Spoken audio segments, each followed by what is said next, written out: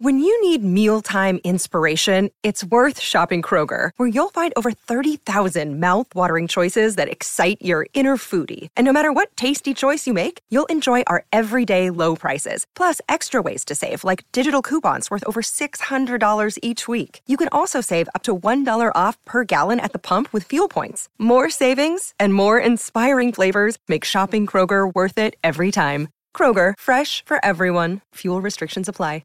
Another day is here, and you're ready for it. What to wear? Check. Breakfast, lunch, and dinner? Check. Planning for what's next and how to save for it? That's where Bank of America can help. For your financial to-dos, Bank of America has experts ready to help get you closer to your goals. Get started at one of our local financial centers or 24/7 in our mobile banking app. Find a location near you at bankofamerica.com/talktous. What would you like the power to do? Mobile banking requires downloading the app and is only available for select devices. Message and data rates may apply. Bank of America N.A., member FDIC. Vernomatic Productions.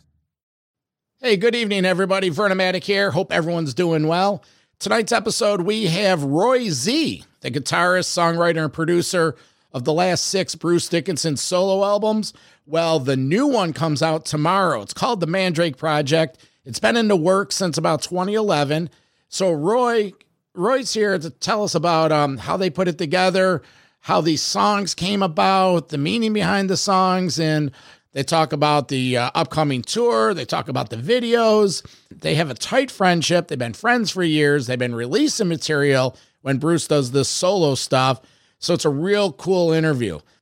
If you're new to the show or missed recent episodes, last week we had Doug Pinnick of King's X. We were doing a Black History Month roundup. 2 weeks ago, we had Steve Weinrich of The Obsessed. And then at the beginning of the month, we had a couple of our rock and roll detention episodes. We had the Hair Metal Deep Cut special and History of Metal 1995. So let's get into this. Roy Z. For my partner, Metal Walt, I'm the Vernomatic. This is Metal Mayhem ROC. Are you ready? Live from the Metal Mayhem Studios in Rochester, New York. We are gold. We are gold. And heard around the world by metalheads just like you. This is Metal Mayhem ROC. Heavy metal music. Your weekly dose of metal music, interviews, album reviews, news, and more. Want to be part of the show? Send us a message through our website, metalmayhemroc.com, or hit us up on Facebook and Twitter. Search Metal Mayhem ROC, a proud member of the Pantheon podcast team. It's getting nice and heavy. Now, welcome our hosts, John the Vernomatic Verno, and direct from New Jersey, Metal Walt. Well, it's been over 12 years in the making, and our boy from the Iron Maiden camp is solo again. Bruce Dickinson, March 1st, is releasing the brand new one, the Mandrake Project, and we're lucky enough today to have the producer and guitarist of Bruce's solo band, Roy Z, with us. Roy, welcome back to Metal Mayhem ROC. How are you, buddy? Doing good. Thank you for asking. How you guys doing? We're doing well. I'm up here in Rochester, New York. My partner tonight, he's down in New Jersey. Goes by the name of Metal Walt. Walt, say hello to Roy. Roy, what's up, man? And I'm gonna go back in time, and I'm gonna remind you, hopefully, of a memory you remember with me. It was on the Halford Crucible tour. You guys did a bunch of shows in Japan. You came back and did 2 shows in Brooklyn. And I was at the show. After the show, we went to Duff's, which was in New York City at the time, not in Brooklyn. And we were all there. We partied really, really late. And one of my most memorable metal memories of my life, and you were in the pit with me, was all of us together singing Heaven and Hell around 3 a.m. Tell me you remember that moment. I would be lying if I did tell you that I remember. I don't.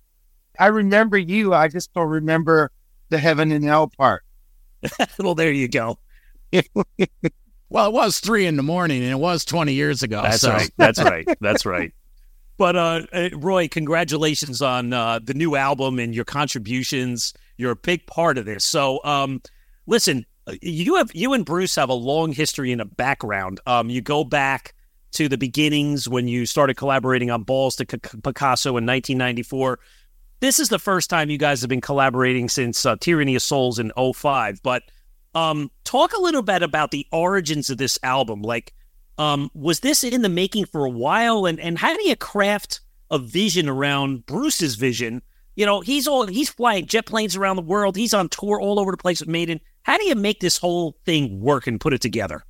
To answer the beginning of your question, there's one song on there that we did in 2002, but I would say that 80% of the record was written in 2012. And then, from what I understand, Maiden were going to take a break. I know that because Dave Murray hit me up to do his solo record. But yeah, no, we just started working on stuff. Bruce came over to my home and we just started writing, and things happened, and all of a sudden, one of the tunes that we had was "If Eternity Should Fail," and then so that got picked up by Maiden, and then they decided not to take off the time they were going to take off. And then they went on tour, and they went on tour, and they went on tour. Supporting that, we got back together once again in 2018. We had plans still to do stuff. And then we had that whole pandemic situation go down. And we were basically on lockdown. But finally the time was right for us to finish up and get her done. I was just checking into this. Dave Murray never did a solo album. Whatever happened to Murray doing a solo album? I don't know. I want to know. I still want to do it, but we agreed to work together. Oddly enough, I was lucky. I was blessed enough to play Rock in Rio, on my own. As far as just being myself, not in a band. And Maiden were playing Rock in Rio, and Dave and I ended up on a beach in Copacabana at like 5, 3, 4, 5, 6, and like we stayed up all night just talking about, doing his record. And it never happened. So, but hopefully one day it will. Hey, Roy, reading the press notes, they call the Mandrake Project. They said it's not just an album, but a dark adult story of power, abuse, and struggle for identity set against the backdrop of scientific and occult genius. So I'm just curious, like you being the primary songwriter, I mean, you play bass and guitar on the album, but how do you work with Bruce? Like, how does he, because he's a mastermind in so many ways, how does he take a vision of what he's thinking? Because it's obviously an important piece of work for him. He's not putting a solo album out every 2 or 3 years. How do you take his vision and put the music towards it and exchanging of ideas? Like, how does all that work? How do you realize a project such as this to the finish line? Well, it's funny that you use the word vision because when I produce records, it's my job to make the artist's vision happen. And then when I work with Bruce, the creator gave us a chemistry that is just, it's like butter on toast. You know what I mean? We don't have to work so hard. We work hard. Don't get me wrong. We work our butts off. But what I'm saying that the way that we come together is very natural. And we also happen to have some mutual influences that we're able to exchange from musical themes, bands, but also just the vibe.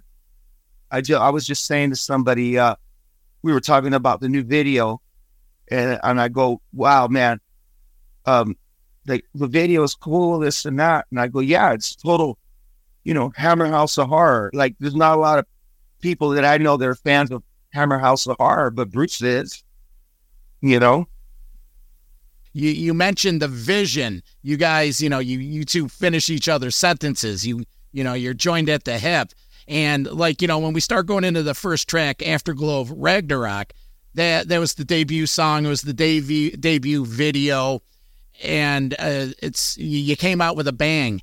Well, let's talk about that first opening track, because it's a big, epic, cinematic track.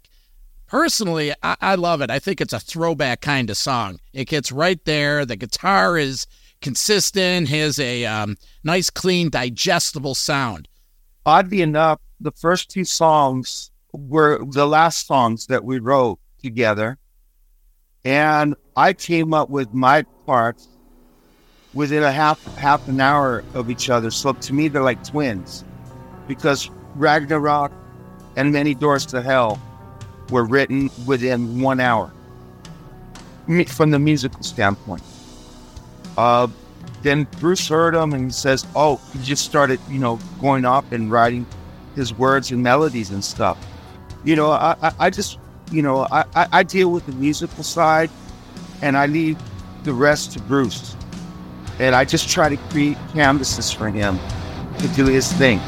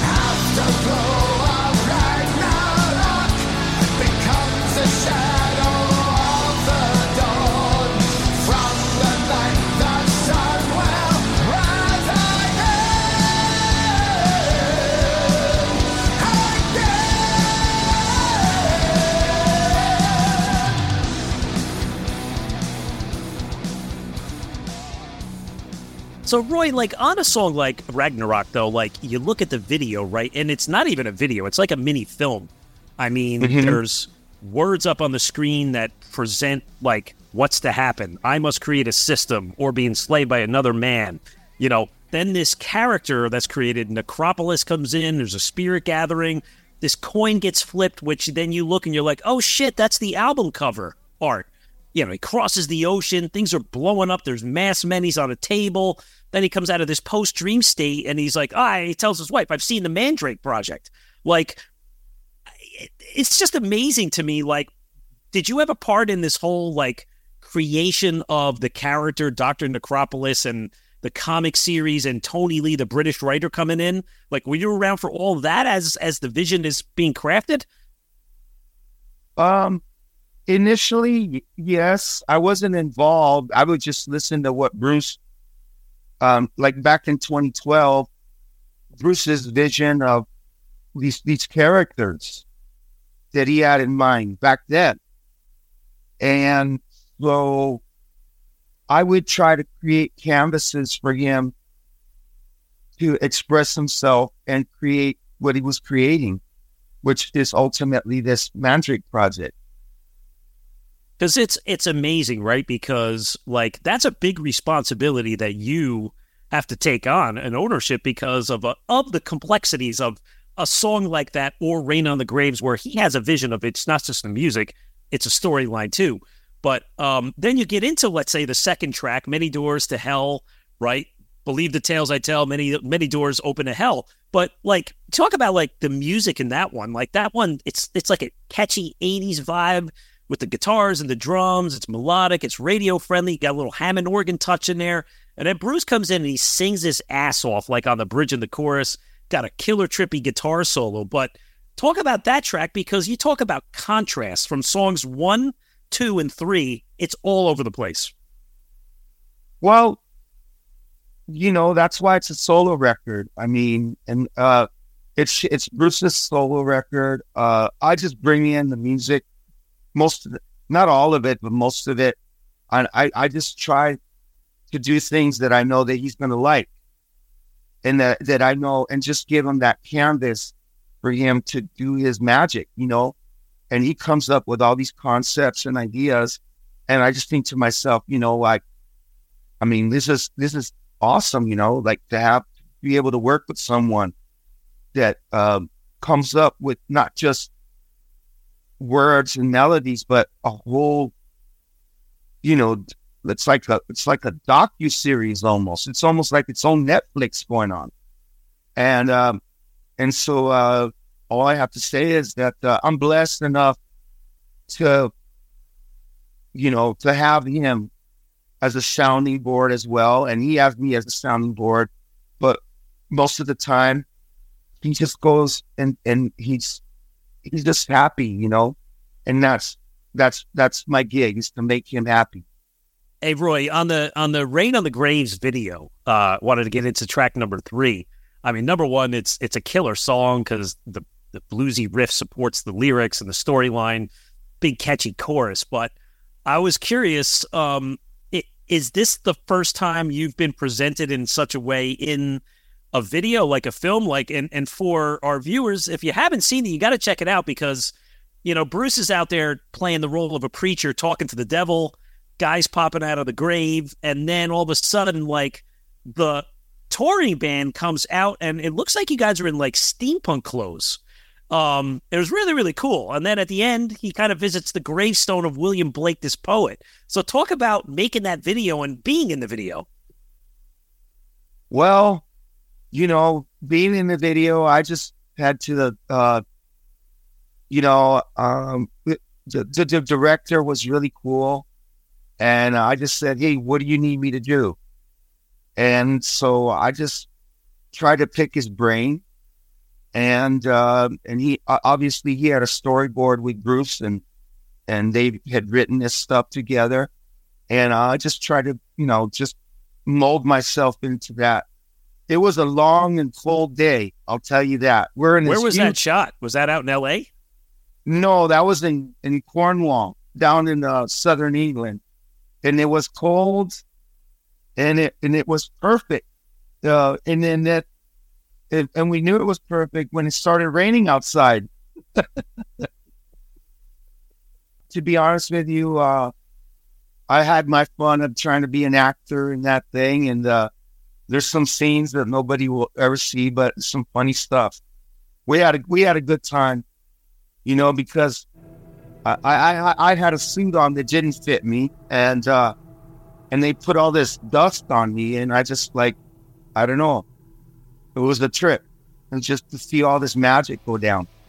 It was cool, but it was cold. I'm not gonna lie, it was cold. My feet are cold now. Just thinking about it.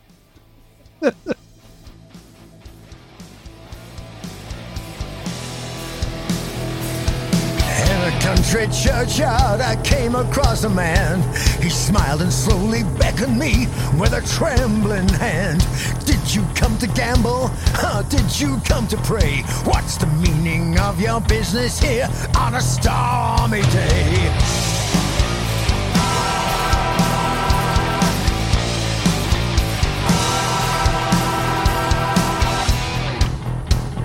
The raindrops spattered on the tomb from gray and leaden skies. Deny me once, deny me twice, don't look in my eyes.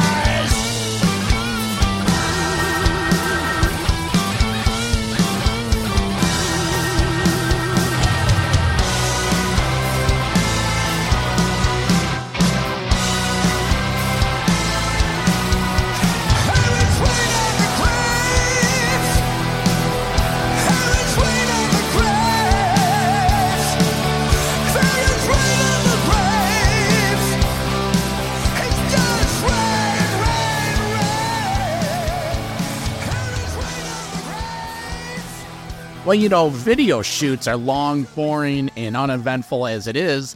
And then when it's 30 degrees and rainy, can't get any worse. Hey, maybe some of that B-roll footage will show up on a blooper reel at some point. We're going to take a quick break, but listen, if you like what you're hearing here, do us a favor. Get up to Apple Podcast or Spotify or wherever you listen to this, leave us a review, and subscribe to the pod.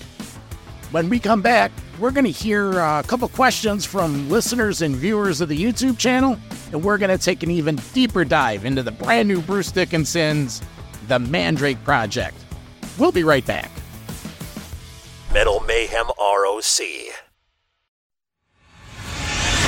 Metal. I'm Metalhead. Metal Mayhem ROC is the home for metal from the very beginnings. This is James DeBear from Hellstar. You're listening to Burnomatic. Dave Overkill from the Cleveland band Destructor. Hey, Dave, how are you?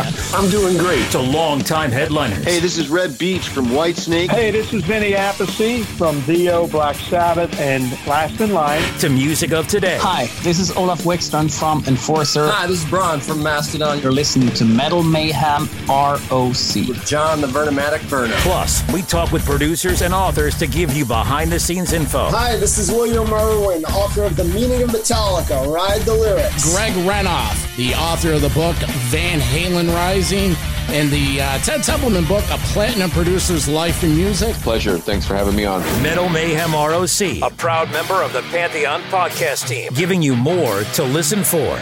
Join our community, and always remember to keep it heavy. Hello, Pantheon podcast listeners. Christian Swain here to tell you more about my experience with Raycon earbuds.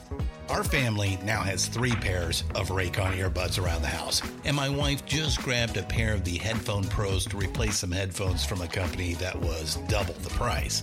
And yes, she loves them. Now, if you haven't pulled the trigger on a pair of Raycons, or even if you have, but you're in the market for another pair because they're just that good, well, now is the time to check them out, because they just launched their upgraded model of the best-selling everyday earbuds.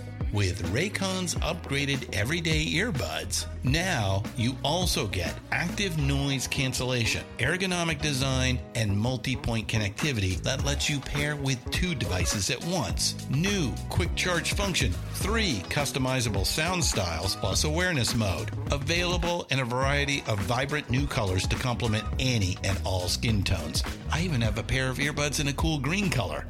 I have tried just about every earbud known to humankind, and these Raycons are fantastic. Seriously, if you've been wanting to check out Raycons, there truly is no better time. You're going to ask yourself why you didn't check them out sooner, and Raycon offers a 30-day happiness guarantee. So what are you waiting for? Go to buyraycon.com/Pantheon today to get 20% off your Raycon order, plus free shipping. That's right, you'll get 20% off and free shipping at buyraycon.com/Pantheon. buyraycon.com/Pantheon. Hey folks, Stefan Shirazi and Renee Richardson here from the Metallica Report. And we are proud members of the Pantheon podcast family, where the best of music and podcasts unite. We've got something pretty cool for you. We're giving away an exclusive Metallica merch package worth over $250. That's a whole lot of Scary Guys, skulls, M72, and other sought-after Metallica swag.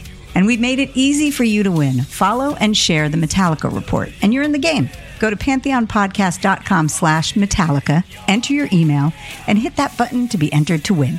And just like that, you're eligible for our monthly exclusive Metallica merch package. And guess what, rockers? You can enter every month, so just do it. And while we love our global brothers and sisters, the lawyers won't let us ship outside the U.S.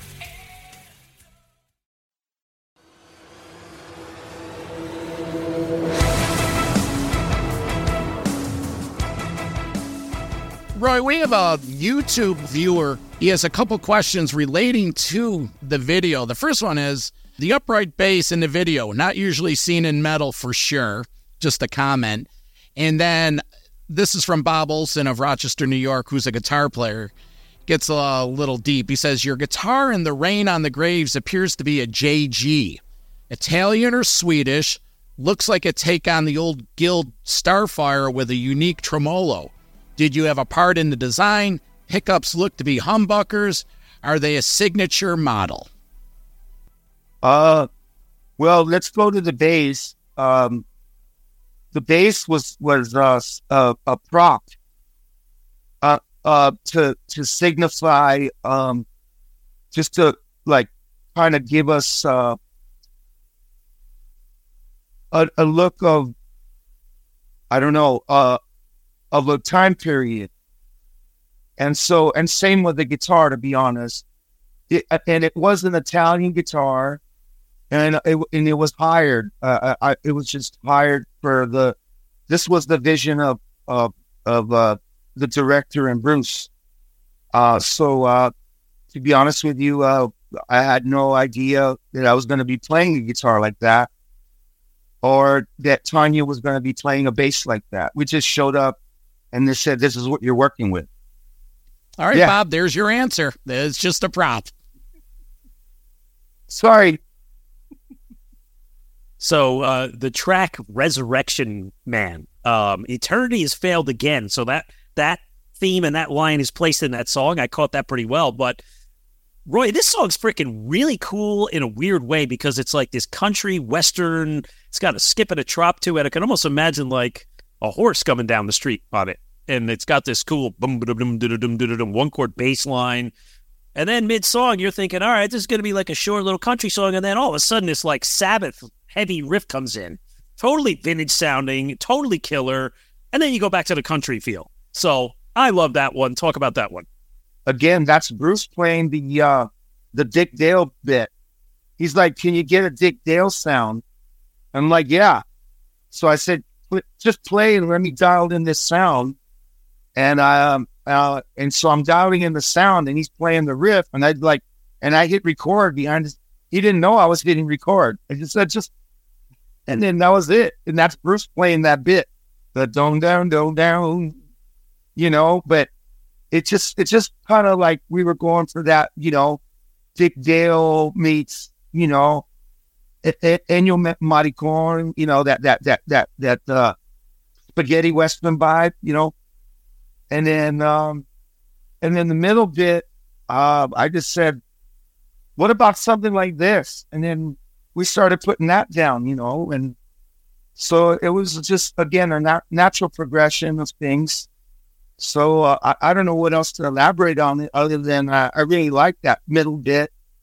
And I think people are going to headbang to that if we play it live, Hopefully oh my God, because it is. It's like two different, it's like black and white contrasts. And there's another track later on there, you have a little bit of that too. But I think that one stands out. Fingers in the Wound has one of my favorite lyrics of the whole album. Take a pearl from the oyster and feed it to the swine. I mean, I don't even know what that means, but it just sounds pretty badass. But love the little keys in the piano, the acoustic guitar. That one like has the music subtly, and it allows Bruce to come in the forefront and kind of deliver the storyline. And again, this is another one where all of a sudden you're shifting into this like Arabic Middle Eastern breakout jam. And it's not just like music. It's like a fucking killer jam. So comment on that one. Well, this was a tune that Bruce had. And I'm not ashamed to say it almost didn't make the record. And I said, no, this has to make the record. This is a really good song.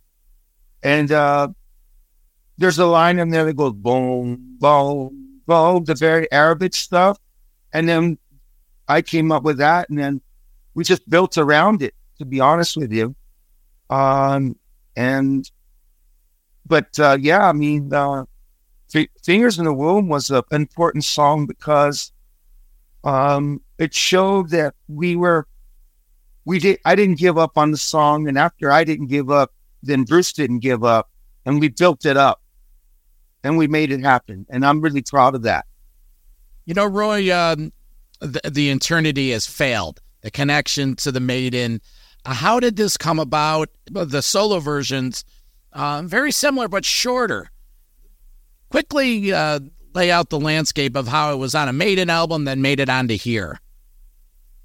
Well, we did the original, and we had our demo, and which we don't really do demos anymore. We just add on to our demo. So it's just we laid down the foundation for that tune, and then Bruce played it for The Office, and And I guess Steve heard it, and they decided to put it on the Maiden record, to be honest. And but then Bruce said, I still want to release the original version. And so we worked on that and finished it up. And it's that simple. So it came out in a different sequence that it was supposed to come out in, but our version was the first version.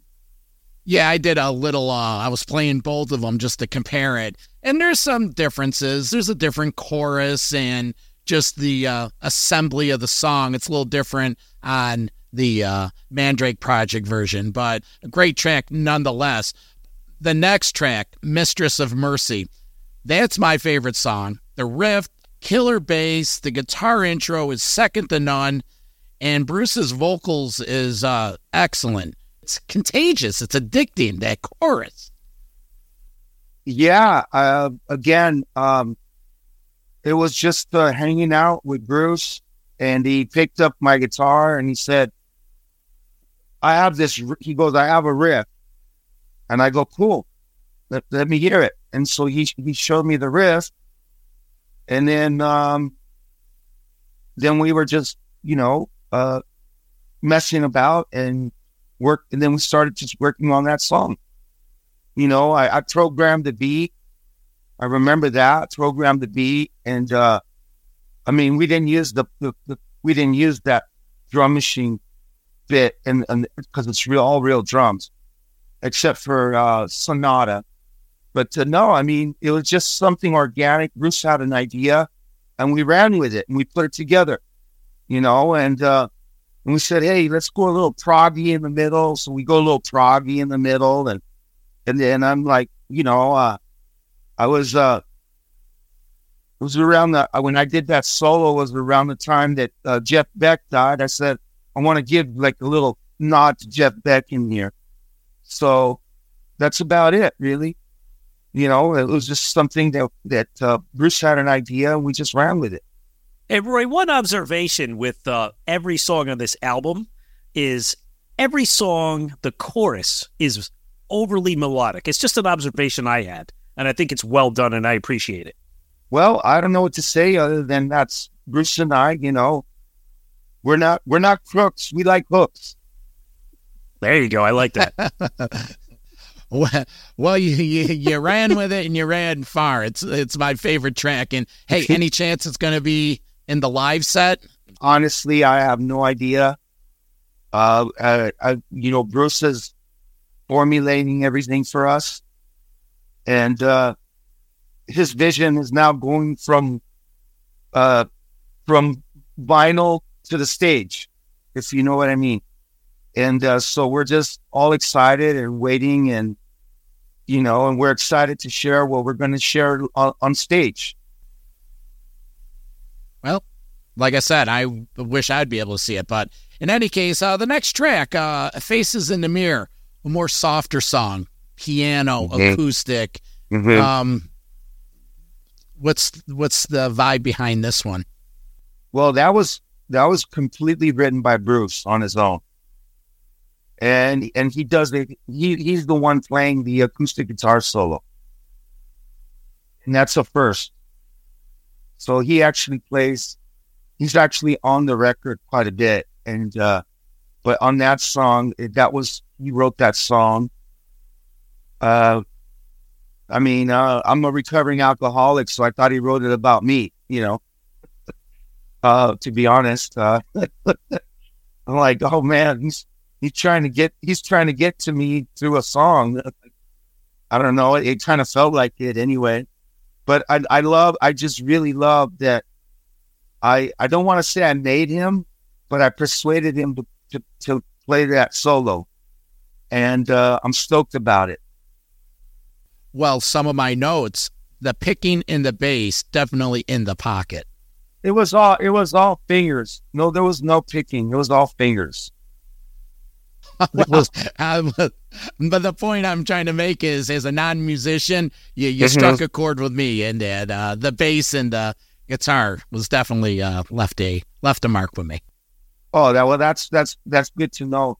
Yeah, I mean, there's bits in Bruce's solo that I actually double, and that's where my Geezer Butler influence comes in, because Geezer does that for Tony. He just reinforces stuff, and for Tony, and so it's no mystery that that I'm a big Sabbath head. I'm really into Sabbath, so so I tried my best to back Bruce on that one. The other thing I like about the storyline about Face in the Mirror is it seems like in Bruce's vision of his story, this is where Necropolis, he starts, he hits his hardest point, and the decline is coming through the story of this song, because then as you get into the last two tracks, Shadow of the Gods and then Sonata, I mean, Roy, these are both epic tracks. They're long ones in duration, but let's go with Shadow of the Gods first. I mean, it clocks in at 7 minutes.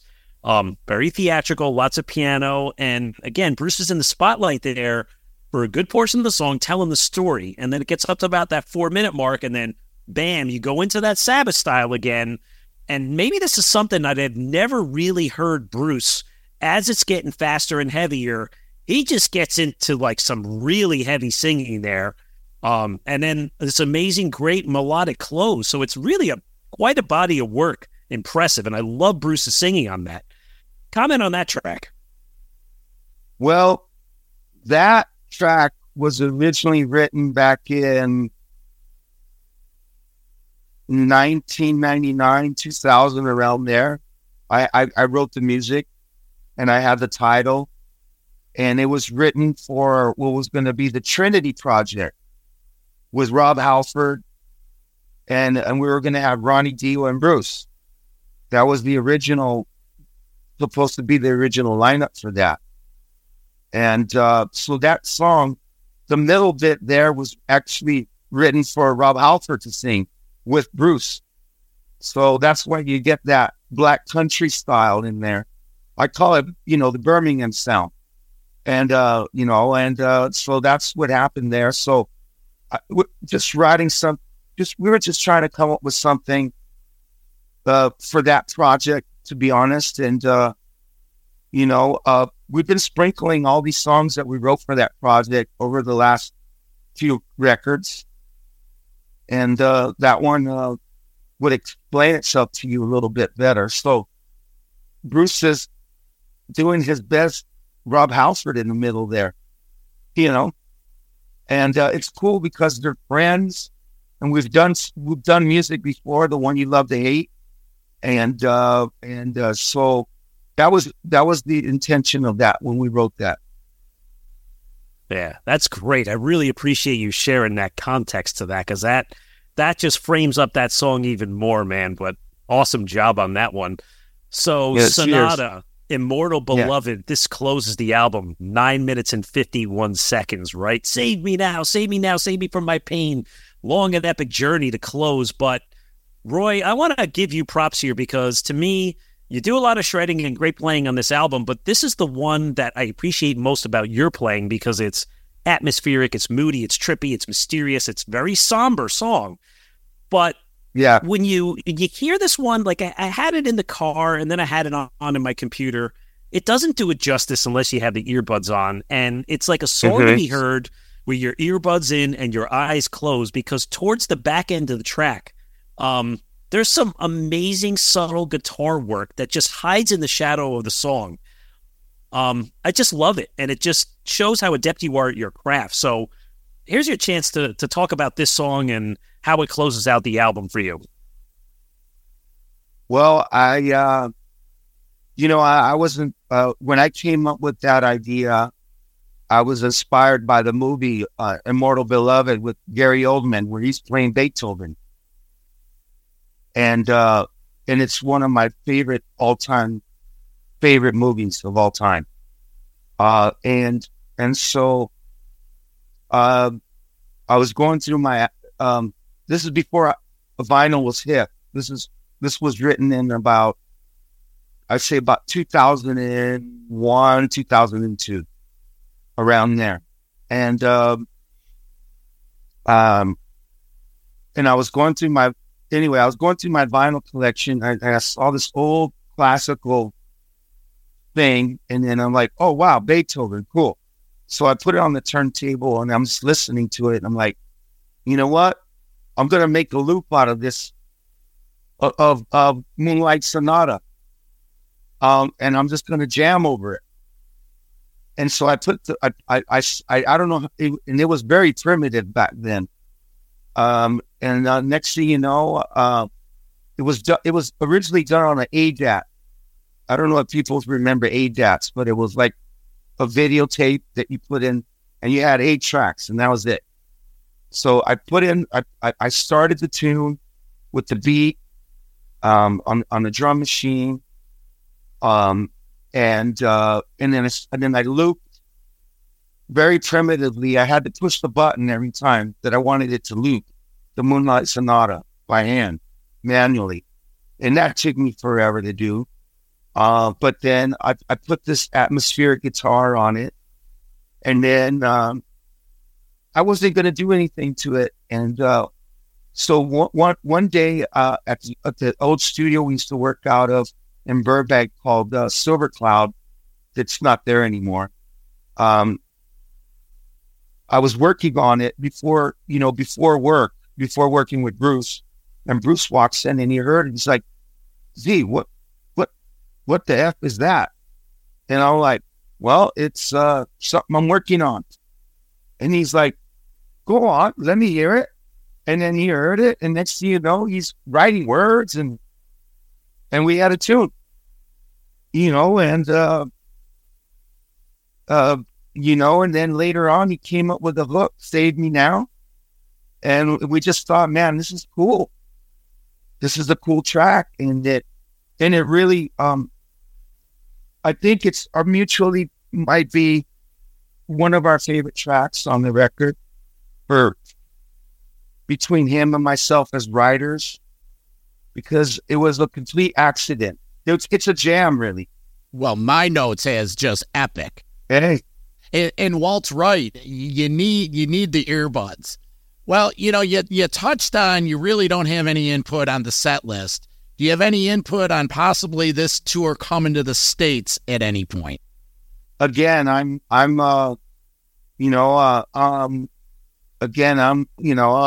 open for anything myself personally, but it's not just up to me.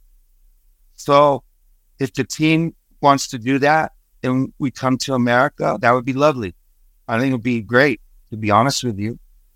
It's been a long time since we played the States, and I think people would really enjoy it. So let's see what happens. Fingers crossed. Because you are doing a big tour of South America and Europe. You're hitting some of the festivals. The problem becomes that Maiden comes back to the States in the fall again, right? And so you're probably talking sometime next year, 2025, by hitting it. But, I mean, I know it's hard to say, but did you and Bruce, have you talked about, like, maybe not exact set list, but just how much of this new album will be showcased? And will you go back and even do stuff off of, like, Tattooed Millionaire? Will you avoid the Maiden catalog altogether? I mean, that's a dream solo tour to me, would be do 15 to 20 songs of just Bruce solo. Well, without saying too much, I could say that, at this point, anything's possible. And let's just see what happens. Let's see what the captain tells us what he wants to do. Speaking of being a captain, I'm curious, have you ever been up in the air with the captain? Has he ever said, all right, Roy, I'll come pick you up. I'll be in LA. Oh yeah. I mean, especially the early days of Bruce flying.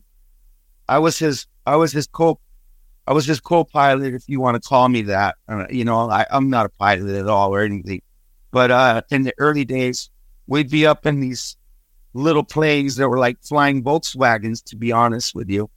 And, I'd have maps and I'd have my headset on and all I could say is I used to be afraid of flying, but not anymore, because if I was going to die, I would have been dead already.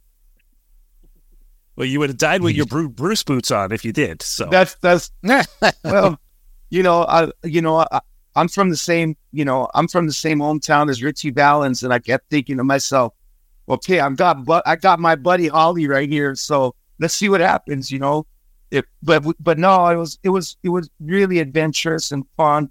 The adrenaline of being up there and being with him, and and just he really worked his butt off to become a commercial pilot, and I was really proud of him, because there was not a moment that he didn't have his books out, just going for it, and to achieve what he achieved it's just tremendous.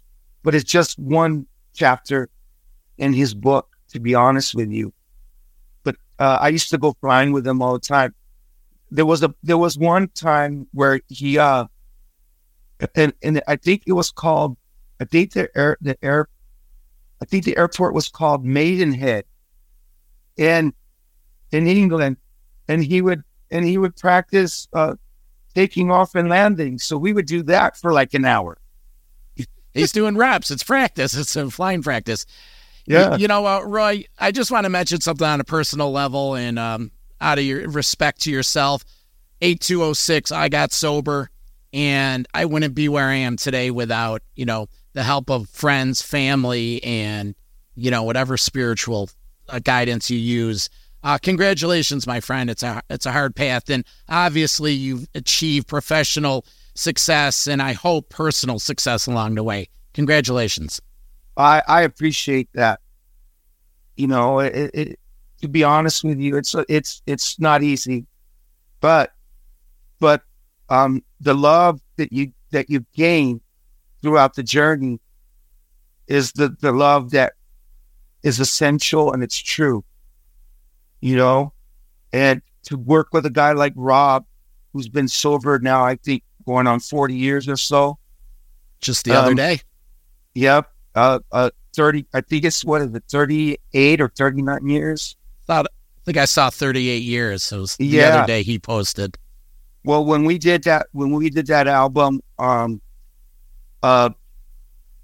Made of Metal, there's a song on there called 25 Years, and that was his 25 years when we did that. That's a deep journey. His story his testimony is really deep. And then we have to start an interview with my excellent co-host going back to 20 years ago with some crazy night of you guys cocktailing. But, hey, man. He's just having fun. No, hey, man, it's all been a cool journey. But now I just want to enjoy the rest of this thing called life. So, Roy, we appreciate your time today. This has been a very insightful, and you've really painted the color about the Mandrake project. Thank you so much. We wish you best of luck on the success of the album and the tour to come. You never know where we might show up and see you. We'll hit you up. One last question for you. On a personal level or a professional level, outside of the Bruce Dickinson camp, what do you got going on musically? Anything else? Yeah, I'm developing my own outlet for my band Tribe of Gypsies and for my own music, because I'm not going to go through the contemporary outlets. In other words, I'm not going to let Spotify rate me. Ain't happening. Yeah. So I'm going to pull all my stuff off of YouTube, and I'm going to have my own outlet. Sounds good. Well, Roy, the album comes out on March 1st on BMG. Tell us where we can get all the information on your background, your history, everything on the Mandrake project and Bruce. What are the socials? Well, you start off with the Mandrake project, hashtag, and then of course Bruce hashtag, Bruce Dickinson HQ on Instagram. I'm on Instagram, Roy Z Ramirez. I don't do a lot of socials, but if you want to know more about me, you can look me up on Wikipedia.